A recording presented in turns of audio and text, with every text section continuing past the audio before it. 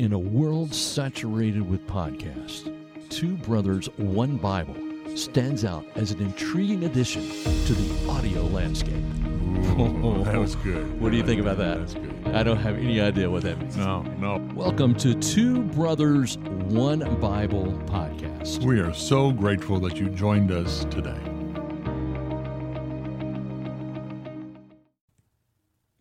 And welcome back to Two Brothers, One Bible podcast. This is bonus coverage. Beep, beep, beep, beep. Ta-da. We need some kind of bonus coverage sound effect. Maybe I can find one. Insert music here. Exactly. Oh my goodness. So we're right in the middle of 1 Samuel 15:14. And just to get you caught up, we've talked about what Samuel did. What Saul did when he was told to utterly destroy the Amalekites. Right. And he didn't do that, and he saved the king, and they ended up doing some other things as well. They ended up bringing back all the best cattle and the best sheep and the best. They saved the best. Now, they utterly destroyed the other stuff. Right. If it wasn't the best, they did kill it. Okay. So, yeah, it makes a very special point that he's keeping the good stuff. Mm-hmm. And so the question is why? Why did he do it? And it tells us, verse 12, he set up a monument to himself. Right. For Saul. Now, I have never set up a monument to myself in a public way like that. I think we all are guilty of setting up monuments for ourselves in our own personal lives. Oh, I did great on that little deal. I made the cut on this postal thing, whatever. But setting a monument up for yourself, that's pretty bold. Well, but didn't you have a wall of fame? One of my postmasters accused me of a wall of fame that every time that I got any kind of acclamation from the Postal Service when I was working. It was always a plaque or it was always a certificate or something. So I didn't know what to do with it. So I put it on my wall of fame. There you go. And then he walked in there and he said, it's my I love me wall. Yeah. And I thought, well, I haven't thought of it that way. And they started coming down after that. Yeah. I have been in people's office where it's like a shrine to themselves. Every accolade, every trophy, every award, every diploma, every degree, every certification. It's just me, me, me, me, me. I mean, ribbons going back from when they were 5 and, 4-H camp, And so we can build monuments to ourselves. It's very easy to do. Yeah. It's very easy. Speaking of ribbons, I'll tell you a quick story. Okay. When I was in 8th grade, I came in 3rd place at the 800-yard run. Wow. Yeah, it's very impressive. So I came home and I told my dad, I had the ribbon in my hand. And I said, Dad, I came in 3rd place in the 800-yard run. And Dad said, well, how many people were in it? I said, 4. I beat one guy. But, it was time for me to build that monument to myself. Yeah, well, and he took the win away. And he took golly. So funny. But you're right. We are it's so easy for us to build a wall for a monument for ourselves. I think that's why this verse, but, really the whole chapter just kind of, it made the Mount Rushmore, because I can see some components of Saul in myself. Mm-hmm. Because how many times do we rob from God to build something for ourselves? Oh, that happens all the time, I'm sure. Yeah, well, here's some examples. The church is raising money for missions, or it's got a special project, and you've got some money tucked aside. You want to buy something or go somewhere or something you want to do. And the Holy Spirit says, you need to give some of that for this, or even worse, give all of it. Mm-hmm. And we say, no, that's mine. And that's the problem Saul's having here. He's seeing some good-looking sheep, great goats, oxen, and it's like, they're too pretty, they're too good, they're too valuable, they're too tasty for me to destroy. I got to keep those. Right. And that's the problem we have sometimes with obedience, is we understand what God wants. We don't understand the why God wants it, and we think, well, God's just being silly. So common sense is stronger than what God says. Okay. And I think that's part of what Saul is struggling with here. But he also has a huge ego. Oh, a massive ego that led him to not only build the monument, but to when he came back and he talked to Samuel about this, he called him, I've got this for your God. Yeah, well, before that... Oh, yeah, we'll get to that. Well, verse 13, I want to point out, because, I think it shows the mindset of Saul, because the Lord tells Samuel what's happened. So Samuel's not confused at all. So he gets up early, he goes and he confronts Saul. And so even before Samuel says anything, Saul says, I did everything you told me to do. Mm-hmm. Well, excuse me, that's not true. Yeah, it wasn't even close. But in his mind, I really think he believed that. Right. When Samuel reached him, Saul said, "The Lord bless you. I have carried out the Lord's instructions." Yeah. Yeah, he didn't. No, he didn't. So how many times do we put our head on the pillow at night and say, I have carried out the Lord's instructions? Oh, yeah. I've done good. Yeah. I'm going to dislocate my shoulder, patting myself on the back. Ouch. Yeah. Right.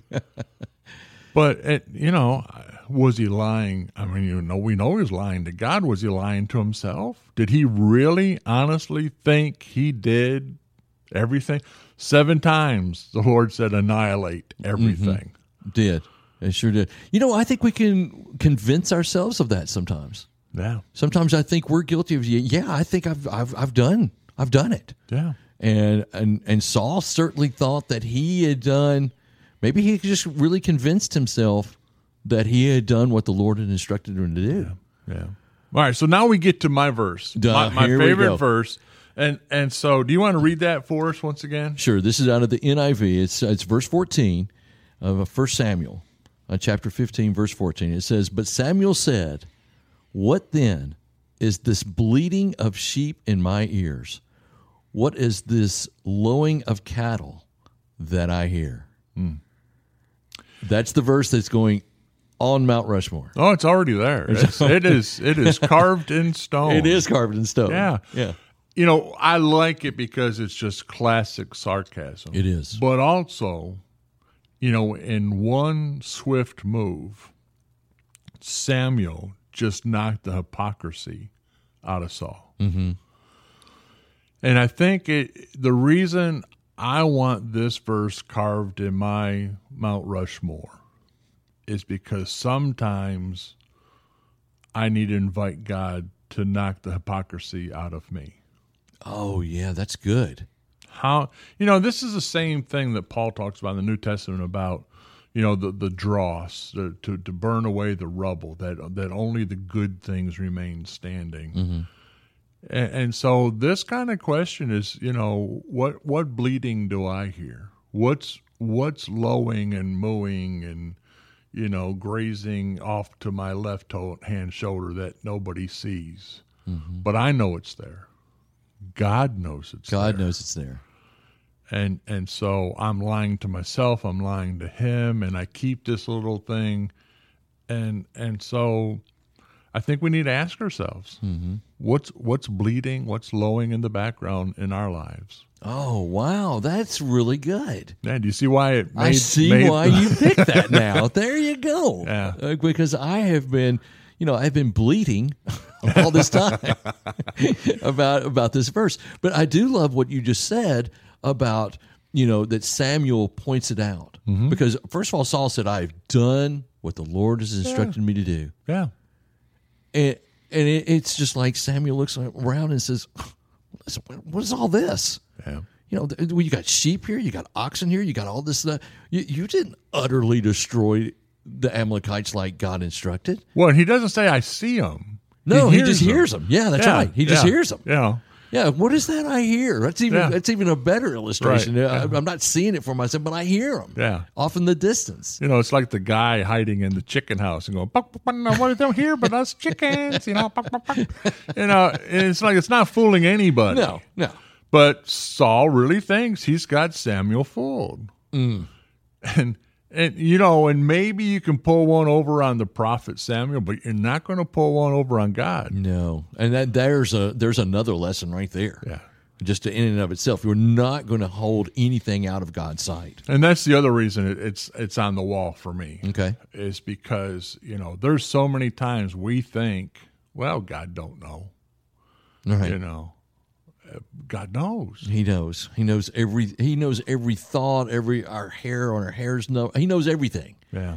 And so there's no hiding it from God. No. And so the bleating of the sheep is really, just I love the fact that it's off in the distance. You're right. Yeah. He doesn't see them. No. He says, "What is that I hear?" Yeah. Yeah. Yeah, because in my mind, as I see the story, Saul hid that stuff. He was hoping to get away with it. And so now he's confronted. He was expecting, honestly, from Samuel, attaboy, I am so proud of you. Right. You did so good. And Samuel wasn't going to cut him any slack. First off, God told Samuel, don't cut him any slack. God already told Samuel, he's not going to be king anymore. This is it. It's the last straw. Mm-hmm. But, the other thing about this passage is the next verse. We are so full of ourselves sometimes. We really think we pulled it over. We did it.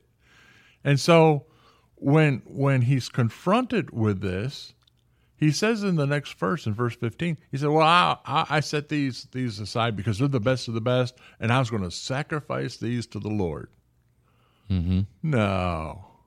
No, we don't see any appearance of that at all from the previous verses. Not at all. He is just trying to stick a Band-Aid on this gushing wound to make it sound very, very scriptural and holy and pious. Right. And it's so bogus. It is totally bogus. And like I mentioned earlier, it was in verse 15 that I talked about it.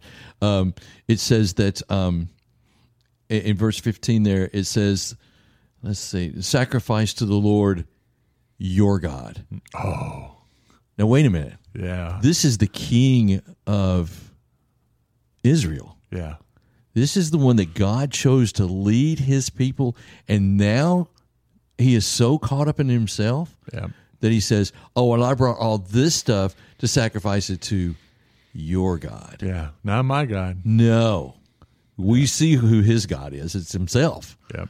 He put himself on that throne.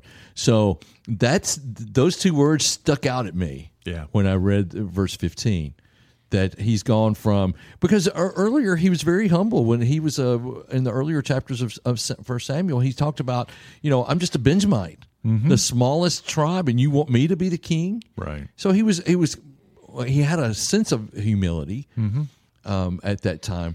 But when he came back with all of those bleeding, and I like saying that word, bleeding sheep and the lowing of cattle, and he says, well, I brought that back to sacrifice it to your God. Wow. Yeah. Completely forgot who put him where he was. Jesus reminds us that we can only serve one master. Mm-hmm. And sometimes self wants to sit on that throne, and Jesus is standing by the chair and saying, that's my spot. Yeah, that's true. Get out of my chair. Get out of my chair. And that's the problem Saul's having here. It's not his God, it's your God. It's not, I'm not going to do God's will, I'm going to do my will. And so the Mount Rushmore appeal for this verse is all those reasons I said, plus it's a reminder to me of who gets to sit in the chair. It's God. It's not me. Okay, I am now going to go on this podcast and officially apologize to you for making so much fun of this verse, because you did not tell me why you picked it before today. No, I did not. And I, when I was teasing you, I was trying to get that out of you. Okay. Why did you pick that? Yeah. And you never did tell me, but now I see the reason you did it, and it's an excellent verse. It belongs on your Mount Rushmore. Well, thank you. Yeah, and I love that. Well, and let's be honest too. I think, hopefully, for our listeners, they can send us their Mount Rushmores. I think it kind of shows the quirkiness of my personality. I like these Jeremiah 4:4 and 1 Samuel 15:14. They're just kind of obscure, out there. It's like, left field, we call them. But I think, there's an appeal to me, and it fits my personality. So I think that's part of why we define why it's a Mount Rushmore verse. That's right. So please send us your favorite Mount Rushmore verses from the Bible. If you were going to pick 4, what would they be? And we want to hear from you, because we want to discuss that, talk about it. We want to know why you picked those verses, why they mean so much to you. So we really would appreciate you sending those to us. But we are now out of time once again. How does it happen so quick? It is just flying by. So again, thanks so much for listening to Two Brothers, One Bible podcast. I'm Robert Wakefield. And I'm Peter Searson. And thanks for listening, and God bless.